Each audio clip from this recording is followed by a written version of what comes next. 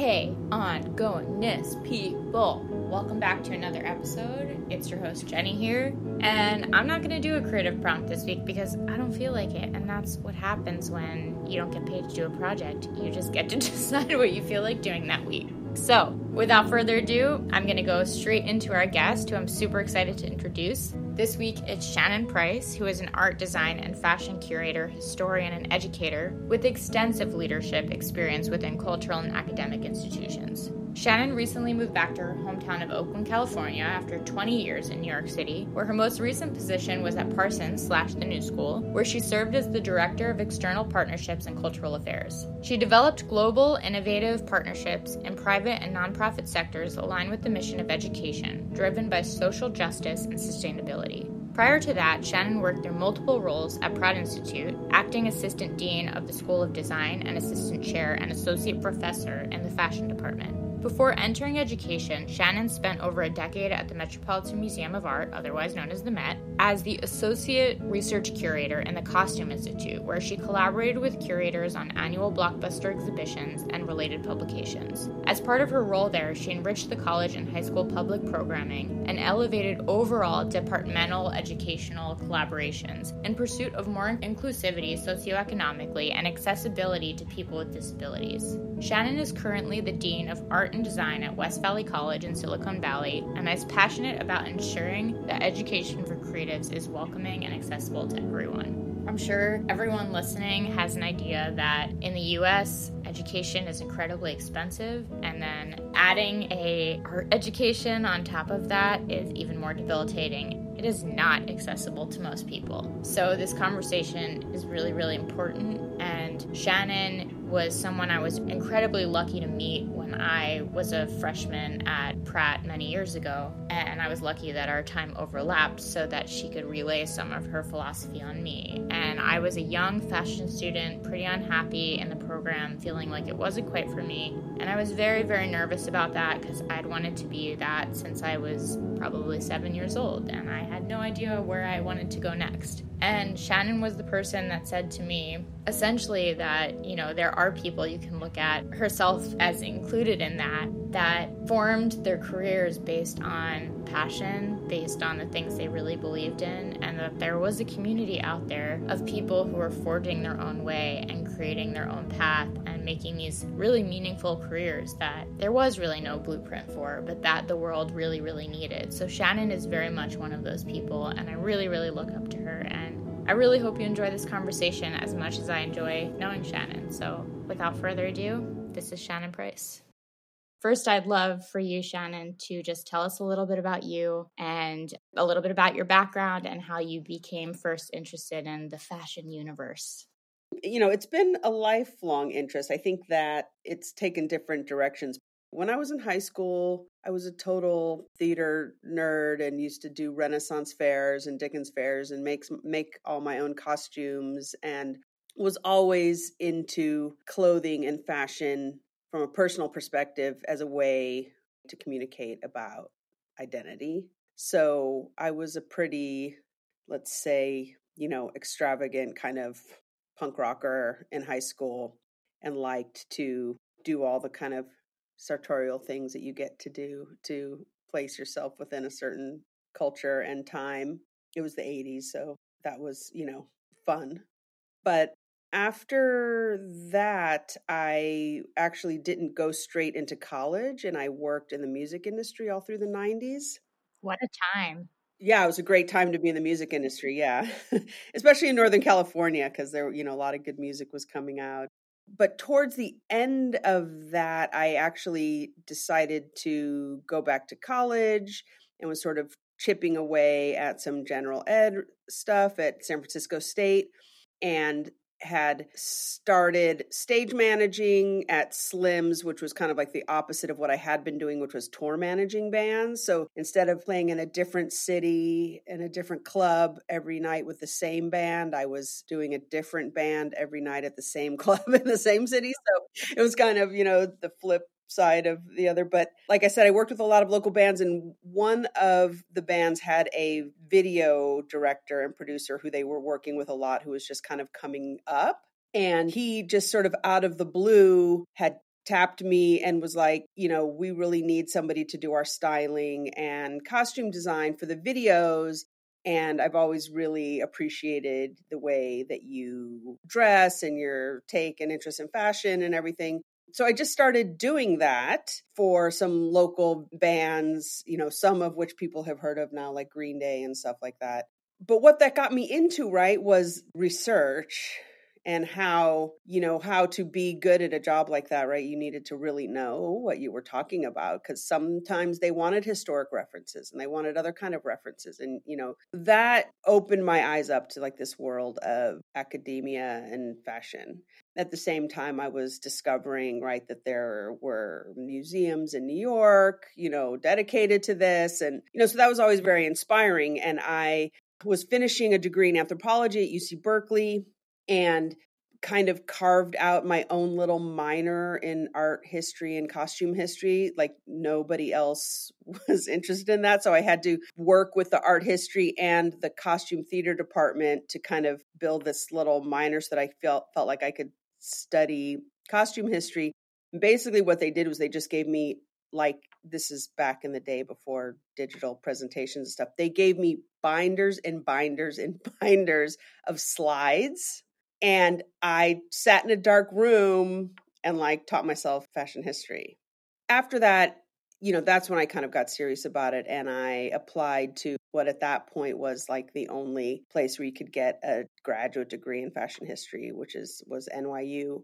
And I had lived in New York in the late 80s and always knew that I wanted to go back to New York. So for me, it was like a good excuse to find back there.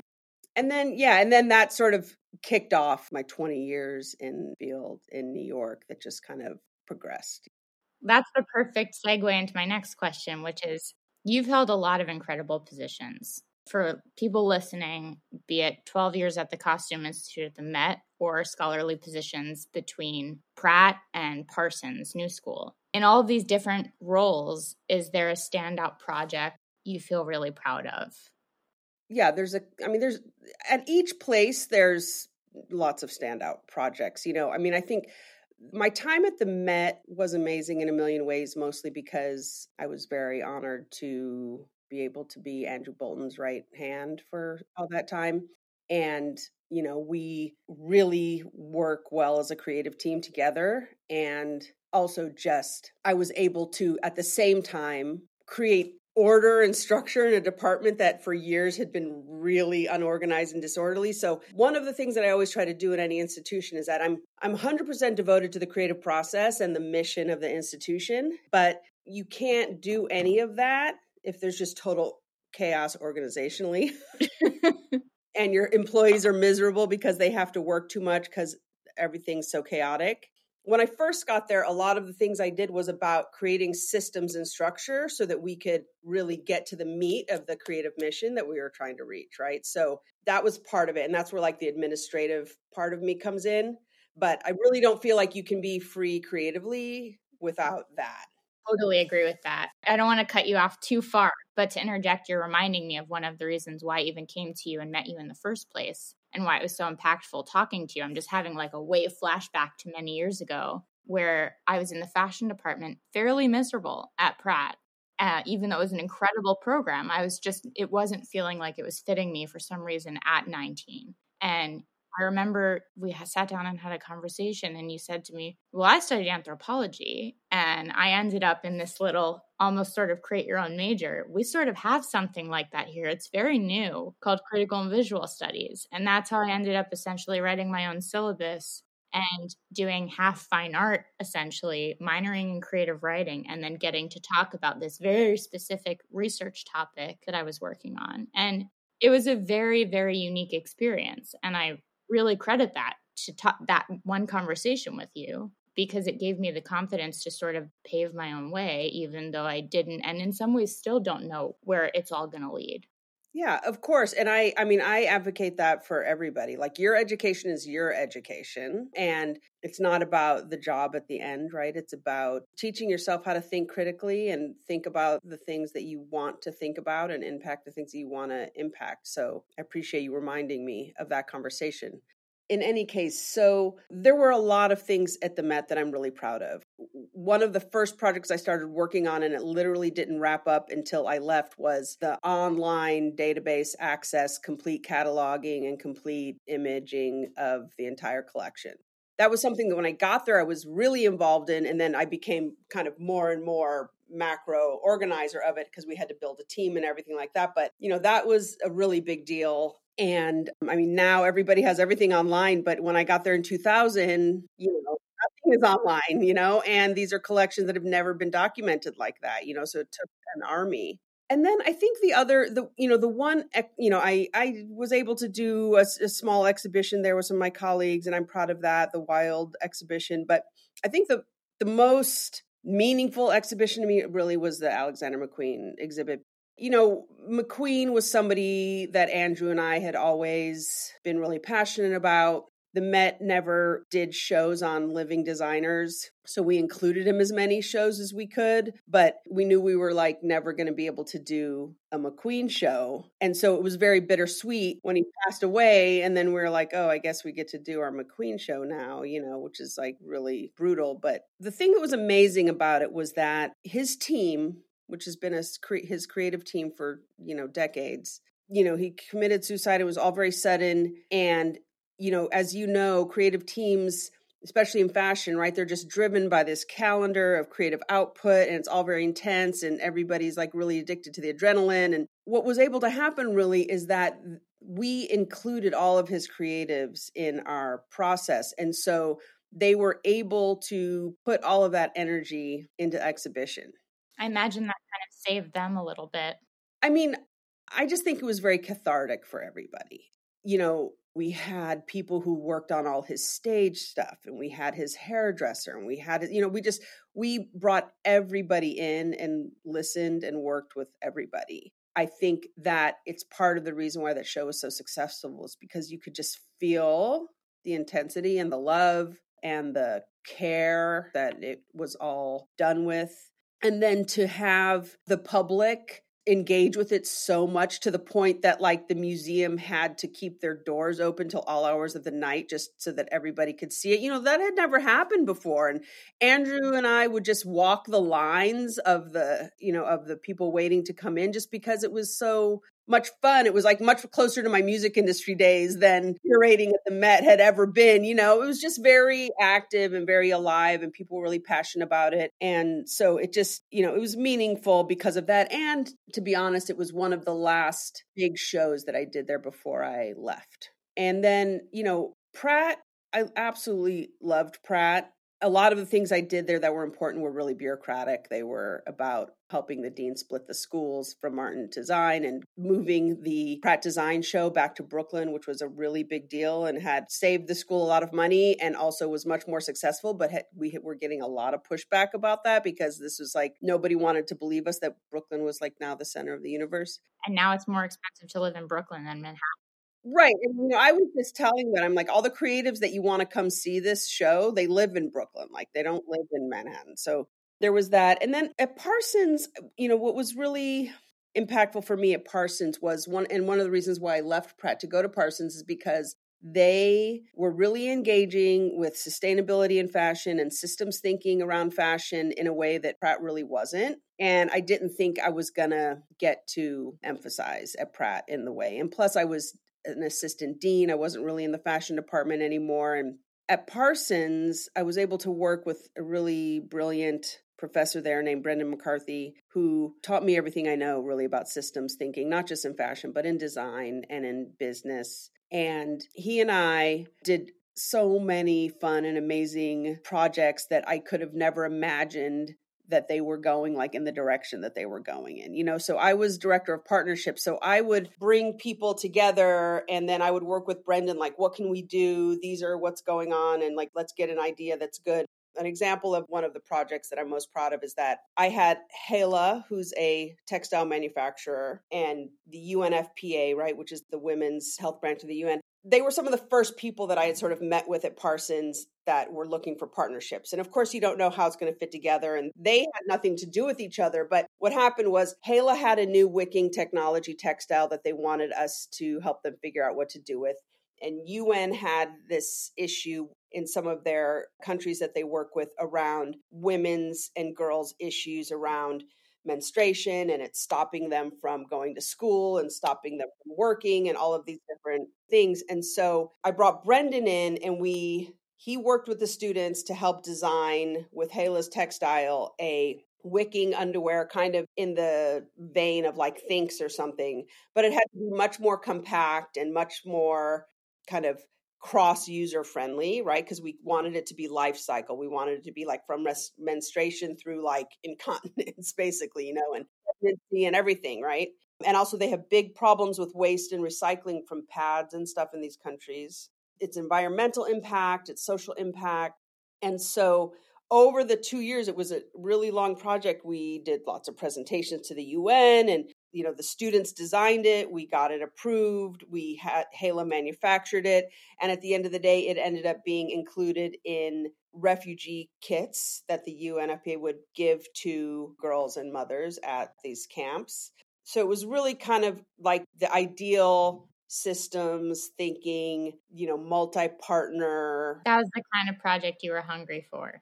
Yeah, and I just love those kind of projects, and they don't come. They're few and far between. Yeah, and to be able to have it actually reach some kind of conclusion and success. So that was sort of long-winded. No, thank you so much for sharing that. I mean, it's cool to see also your thought process as you were transitioning from one space to another, because they're all very different and you take something with you each time. But it's also hard to, and I have other questions I want to ask first before I dive into this, but just to address it, it is hard to sometimes justify in your mind, did I leave that place at the right time? What if I could have worked on this additional project? It's very hard. And I'll tell you, leaving the Met was one of the hardest things I ever done. It was like getting a divorce. Andrew and I were just in tears about it. It's a big decision. Yeah, it was a big decision. But for me, it was the right decision. I had a family to raise, and the Met was far away from Brooklyn. And also, I had felt like I had gone as far as I could there, and continuing to stay.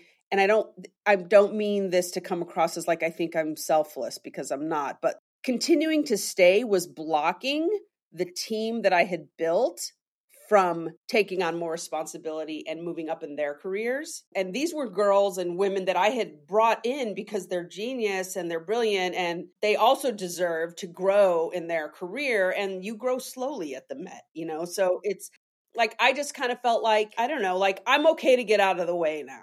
And also, I really wanted to stop looking backward and look forward a little bit in fashion and figure out how I could have some impact on future stuff.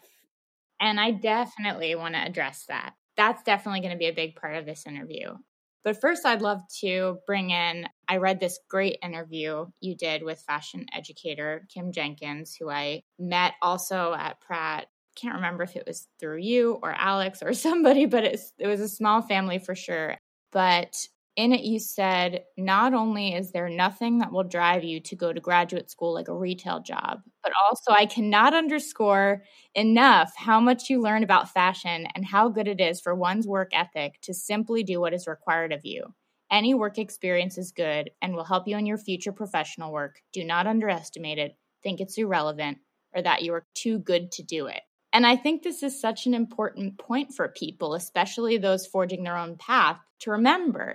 So much of your career is just about just going for it and following the paths that feel interesting to you, and you don't always know where they're going to lead, similarly to the major conversation and studying in school. And for those listening, I don't know what that small beeping noise is. Yeah, I was trying to see if it was mine, but it might be mine, but if we can't edit it out, I'm just going to apologize to those listening because this is all part of it. So I could be dinging from work emails. I have no idea. But going back to what I was saying is this idea that so much of building a career is just going for it, and you just have to sort of follow what feels good to you in some way.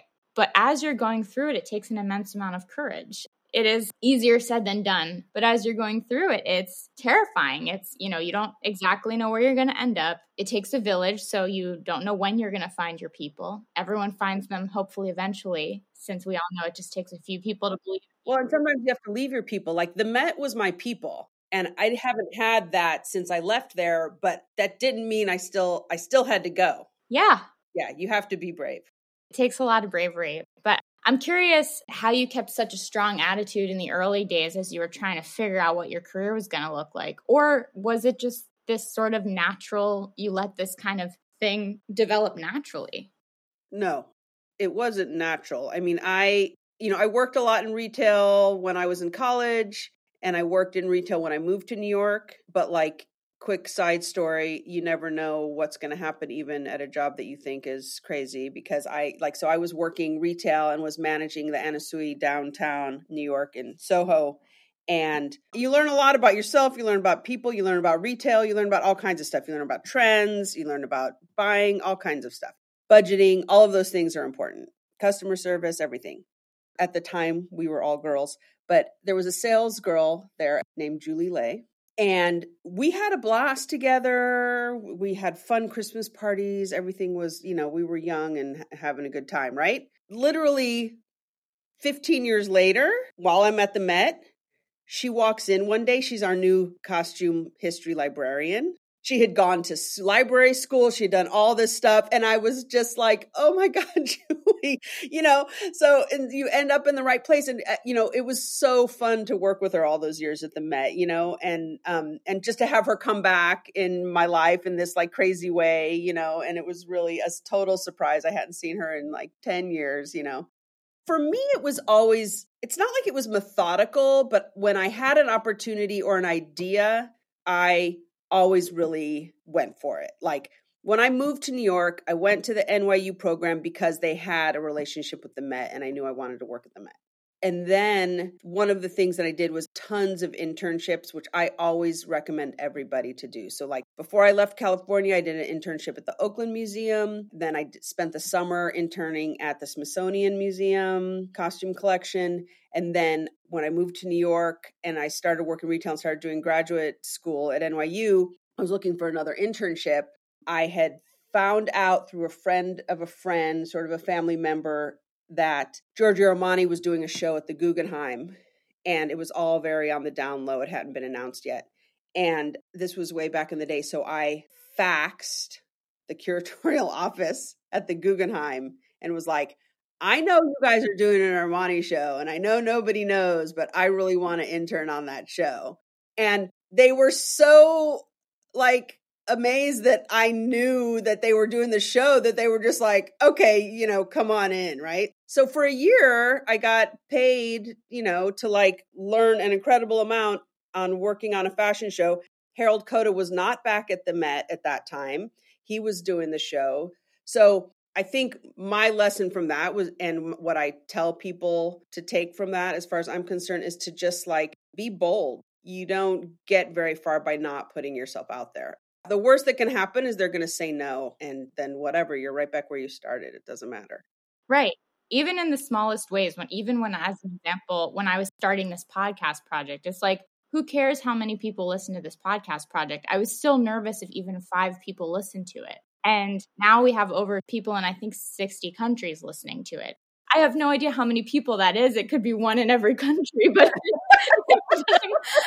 it still took me sort of having all these hiccups, like even this beeping noise is an example. Like I'm happy in some way that that's happening because it's all part of this conversation where you start a new thing. It's scary, even if it feels like it shouldn't matter, this small, seemingly insignificant project. But because I had moments where I had to get over the sound of hearing my own voice, or what if this messes up, or what if people break up over Zoom, which happens all the time if somebody's in New Delhi, India, or I'm here.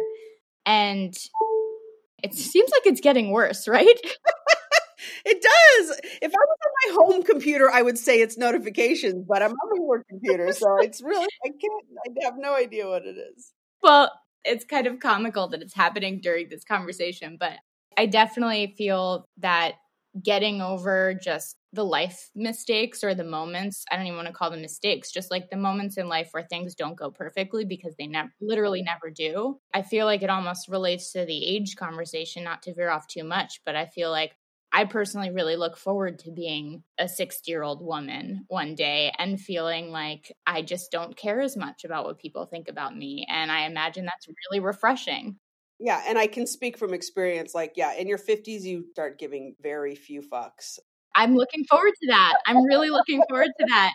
You know, as a 29-year-old, I'm like, I feel like I'm just clawing my way out of this insane decade of being in your 20s where every miserable thing happens, every great thing happens. It's such an intense emotional decade. And I'm just excited for being able to go with the flow a little more in my career, but also in every aspect of my life. It's something that draws me so much to a story like yours. There's no one way. Like you said, it's really should be tailored to the person because that person has their individual path to carve. And that's what's so beautiful about that kind of genuine trajectory that creates much bigger, broader, warmer projects. And to move that into sustainability and genuineness and transparency in our industry, I feel like I can go back and forth between my questions, but you have a very big voice in sustainability and fashion. And I wanted to ask you something about sort of moving forward with what I'll call cultural intelligence and intention. And it's really exciting to see brands like Margaret Burton, who's a Pratt graduate, taking clothes that already existed and turning them into something new, the new old, something that is a theme that has come up in these episodes before. We love the new old. And actually, when I started in school, they said, steal everything. They said this in the fashion department. And I remember feeling like, as a 19-year-old, like, what? That's a really crazy piece of advice. Who said that? And now, 10 years later, I'm just like, of course, that's exactly the point. You steal everything, but then you make it your own. It's the new old. So I'm curious about, we have these great brands like Margaret Burton's brand that are doing these great things for sustainability. But that being said, I know there's a lot more to the picture that we should be thinking about to set these changes in motion. And can you speak to a little bit about what you've been working on, what you foresee those changes to be, and sort of what we can do? Honestly, it's tough.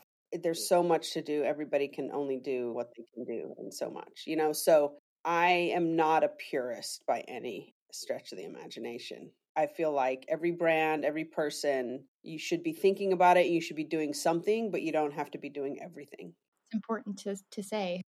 Yeah, because I think some people get discouraged or don't want to start a new line or a new project or something because they want it to be like perfectly sustainable, and it's just not. No, that's preachiness when it's perfect. But also it's setting themselves up for disappointment and failure, and like everybody, just has to make the impact that they are capable of making.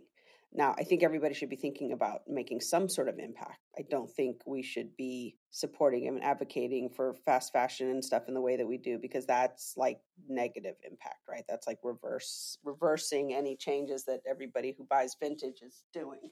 So I can tell you what I'm doing and what I think is important. The impact that I feel like I can have is that it's the reason why I moved into education, right? Because I feel like if you want to change an industry, you have to impact the future workers in that industry, right? So where are they?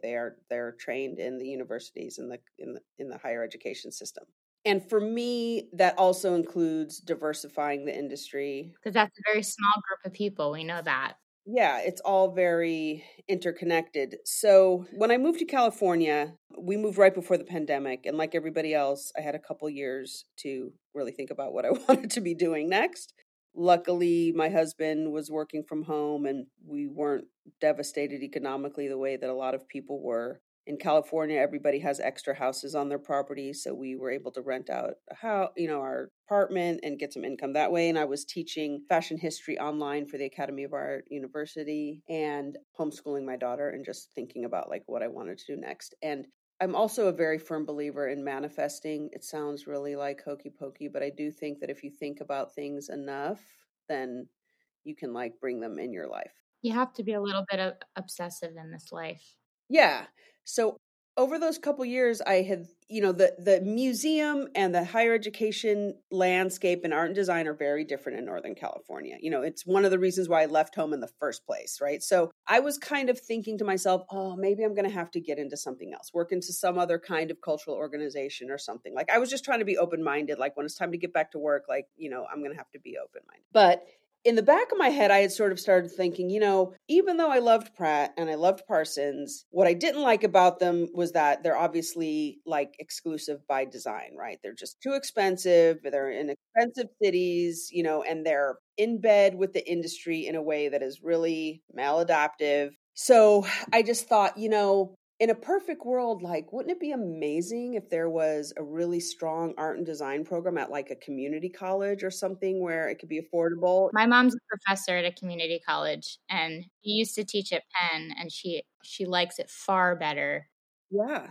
They're amazing institutions. And so lo and behold, when I started looking for work, they were looking for a dean of art and design at West Valley Community College in Silicon Valley. It's called the Silker School of Art and Design. And so that's where I am now. And, it really just ticked a lot of boxes about access to education, access to art and design education. If we want to change these industries, it can't cost you $250,000 to get your degree. You're certainly not going to make that back either. You're not. And also it self-selects for people and their values, right? So now that I'm here, one of the things, if we're talking about fashion, but I'm also talking about design, all the fields, I oversee performing arts, visual arts, and all the design disciplines. One of the things that, that I'm doing is we are, completely rewriting all the fashion curriculum here to be sustainably and systems thinking aligned, which literally does not exist at any community college in this country. And we're in Northern California, so we're directly connected to Levi's, to Everlane, to Gap, to Old Navy, to all of those big brands, and a lot of smaller sustainable brands that choose to locate themselves here. So my approach has been always through higher education. Like, I feel like the industry needs to change, and if you're, we have to graduate students who are trained to think critically about their industries and their work, and also trained technically in how to source sustainably, pattern sustainably, all of the things that you need to do. So it's kind of trying to work at it on a bunch of different levels and just make sure that the industry is populated by people who have those values and are trained to be able to execute those values. We need a new army of equally educated people just to take over the system. Yeah, absolutely. So that's, I don't know if I'm going to be able to graduate an army, but, you have to start somewhere. Yeah. Well, you've clearly mentored a lot of people. You've knowingly or unknowingly mentored me. I know you've done it being in education to many, many, many other people. And we know it takes a village, and I know you have a family. And if this is not too personal, the balance of work life and being so invested in your work life and being so passionate about your work life and then having a family, how do you balance that? I don't know. It's a good question. Like, I don't think anybody balances it perfectly. I think that I was lucky to have a supportive husband who would pick up a lot of slack and really has been like a serious partner. Like, he cooks, he cleans, he doesn't mind picking up the kids. Like, there was never a distribution of labor issue in our family, right? But we also were both, at the Met, I wasn't making very good money. But as we moved up in our careers, you're making better money. You can get babysitters. You can get somebody to pick your kid up. You can pay for camps, and all of those things make a big difference. We didn't have family in New York, but we had a big extended friend community. And, we only have one child. I don't know how people do it with more. But, I also was never afraid to just take her places with me. I would take her to work. I would take, she knew all of my colleagues and friends, and she was exposed to all of that. So I think that everybody has their own balance, right? So if it's important to you to have a balance, I think in my younger years, before I had my daughter, I had no balance in my life at all. Like, I worked constantly. But there's nothing like having kids that will make you recalibrate your life. And I've heard that time and time again. Absolutely, because that can really be a big factor in whether you decide to stay in a job or not, depending on what kind of person you are. Not every employer is like there for that. I was lucky that Andrew Bolton was incredibly supportive. I was the first Costume Institute employee who took maternity leave and came back. Everybody else takes maternity leave and then they never came back to work because they were just so stressed out about being able to do it. But I came back. I had a team to lead. But because I had spent 10 years getting the place organized and creating systems and mentoring and elevating and training, everybody trusted them. I knew they could do it while I took my 6 months off. I worked really hard to make sure that they felt confident, had the tools, had the trust of the curators, and felt that they were in control, so that when I left, it wasn't like everybody's just like coming to me all the time. I never wanted to be that person where like I'm a hoarder of information so that everybody just needs me and I'm invaluable. Like, I just think that's the wrong approach, like because I, for many years, built our department like that. When I went on maternity leave, everything was really smooth and great because they were all perfectly prepared to do it. What I'm hearing is the balance takes a lot of prep work. It takes tons and tons of prep work. Absolutely. Absolutely. And then when I came back, and my position changed a little bit when I came back, but like having created an organization that was well running and structured and intentionally creating life balance there, even before I had my kid, so that when I came back, I was just like, at 5, I leave to pick up my kid. Like, that's what happens. And the thing that I'm proud of too is that now I have women who I hired and trained and were able to elevate their positions there after I left, who've been able to have kids, go on maternity leave, and come back to that institution, which is important for the institution to be able to have that happen. I even have one, she's having her second kid now, and organizations have to be invested in creating the space and the structure for people to be able to find their balance. After the pandemic, I think most people are just like, if their company's not going to do that for them, like they'll go find another job. Yeah. Oh, definitely. I think it's wonderful. It's hard for the employers, but it's wonderful for everyone at the end because the companies that are hiring people are also going to retain people for longer. Absolutely. And, people aren't going to hop around as they do in my generation once every year because they take a job and then they realize, oh, there's no quality of life here. Bye. Then they have to train a new person. So it really doesn't benefit anybody. Going back to the It Takes a Village thing, you had also said in that same interview with Kim Jenkins, which I thought was great. And you said relationships are the most important thing. And again, like out of context, it sounds kind of like oversimplified, but in the context of the interview and everything we're talking about, it's really true. Like if we don't have the ability to strengthen individual relationships, both in our workplace and in a balanced way in our personal family life, it's like, what's it all for? Yeah. And I think what I was talking about too at that, when I was saying that, was that, and this is connected to bringing your full self and your authenticity right to your job and feeling like safe to do that. I haven't always felt safe doing that, but I've done it nonetheless because I don't know if it's like some kind of disorder I have, but like I'm just unable to filter myself. I have that too. And I'm really insecure about it. I feel the same way. I feel like I overshare. I'm chronic oversharer, but it's also how I make friends. It's also how I connect with people. Like, absolutely. It's how you gain trust with people, like sincere, honest trust. And I think what I was getting to when I was saying that was that at the Met, one of the reasons why I was very successful there was because I had very good relationships at all levels above me and at all levels below me, and was able to have strong, trusting, working relationships that, for lack of a better way to say it, were like greased wheels when you needed them to be greased. Like the Met projects were massive, massive, multi-million-dollar exhibitions, publications, parties, all this stuff, working with all kinds of private sector partners. And it was always very, very complicated. And it was my desire to have authentic relationships in the museum and out of the museum with our partners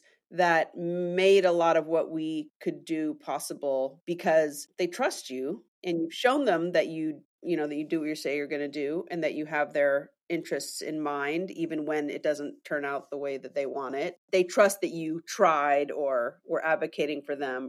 That's really what I was meaning about relationships, because I think people underestimate that, and they also underestimate what bringing your authentic self, the value that that has in building those relationships. Completely. I feel like the wrongest phrase that I've ever grown up with is nice guys finish last. I don't agree with that at all. And it's not the experience I've had.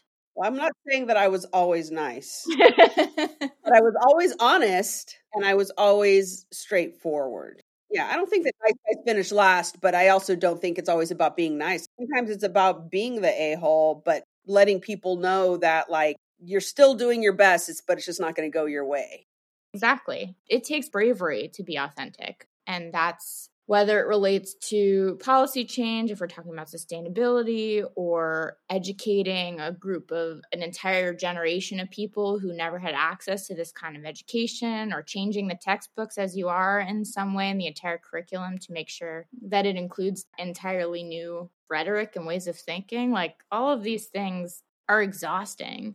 And take a person like you who has a lot of drive and a lot of care and the ability to be organizational and systematic. You know, I really appreciate what you do and what you've done for so many people and what you continue to do. And on that note, we have a recurring question we always ask, which is more lighthearted, because we always, go into the thick of it and then pull back out into our normal day. And that's, what did you want to be when you were a kid? And what do you want to be in 5 years, imagining yourself in the future?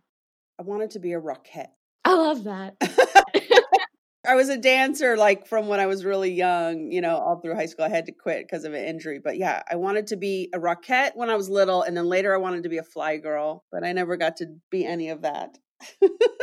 One day I will be a fly girl. Most people aren't even going to know what that reference is. It's okay. Jennifer Lopez was a fly girl. Love her.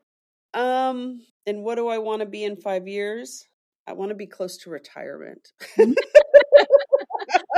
I mean, it's terrible to say, but like, I don't want to work forever. I'm not one of those kind of people. I love my job and I love what I do. And I want to be able to retire, enjoy my life, not wait till late to do that, but with knowing that I had some impact, like I want to leave knowing I've made a mark here. It doesn't need to be like some global mark. I don't care if everybody knows my name, but you know what I mean? It's like, I want to be able to say like, I know I did these like good things along the way that have impacted people or impacted an industry that I've like been connected to my whole life, and be able to put my finger on what that looks like and really be able to articulate it.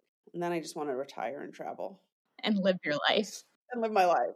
I know it feels differently internally, but I can say from an external perspective, you have changed the lives of a lot of people. And I know you continue to do that. And that being said, are there any other messages you'd like to get out there before we wrap this up and call it a day? Anything we haven't covered that you'd want to address? I feel like we covered a lot. Yeah, we've covered a lot. We've covered a lot. I don't think so. I appreciate the effort that you're doing in this podcast to kind of just get like different stories out there, because it's one of the things that when I'm talking to students, and maybe we even have this conversation, right? But like when I'm talking to students or giving a presentation or just a one-on-one or something, I always try to make everybody feel comfortable in like whatever path it is that's happening for them. Like, it's fine. You don't have to go to the Ivy League school. You don't have to get a job right away. If you want to take your year off, take your year off. Like, everybody needs to know themselves well enough to know what they need. And again, I think the pandemic has helped a lot of people with this, like just to say like, that's a no. Right. You know what I mean? Like giving people the strength to say that, which I think is amazing, because it's a very difficult thing to do. And there's a lot of pressures from society and parents and all kinds of stuff. And I love working with people in their like late teens and 20s. And when they're all so uncertain about where they're going and what they're doing, and just to be able to say like, you're going to be fine. Don't worry about your path. Seek advice. And I know you want to find your success and find your path, but like, just trust that you will get there. Like, you have to put your effort into it, but that if your pathway looks different than somebody else's, it's fine. And there's a million ways to get to where you want to go. And sometimes you're like getting somewhere and you end up somewhere and you didn't even know that that's where you wanted to be. And now it's like the best place ever. So it's like, you can't know everything all the time. You can't know what ramifications the choices you're making have. Right. Be Socratic. You don't know anything until you admit you know nothing. Right. But again, easier said than done, because in our 20s, we like to think we know everything, but we really know nothing. That's part of being 20. Yeah. Well, thank you so much for doing this. This was great. Well, thank you for having me, Jenny. It was very good to talk to you again and hear about what you're doing, and congratulations on the podcast and everything else.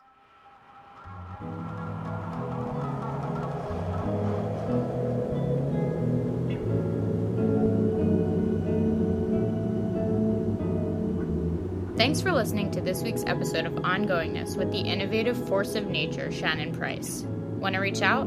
Find us on the gram at OngoingnessPod or online at anchor.fm/ongoingness. As always, a big thanks to Erica Enriquez, who produced the music for our pod, and to Short Stack New York, where it was recorded. Additional thanks goes to our sound editor, Mahogany Cheetah. And as usual, thank you for listening. We'll catch you on the next one.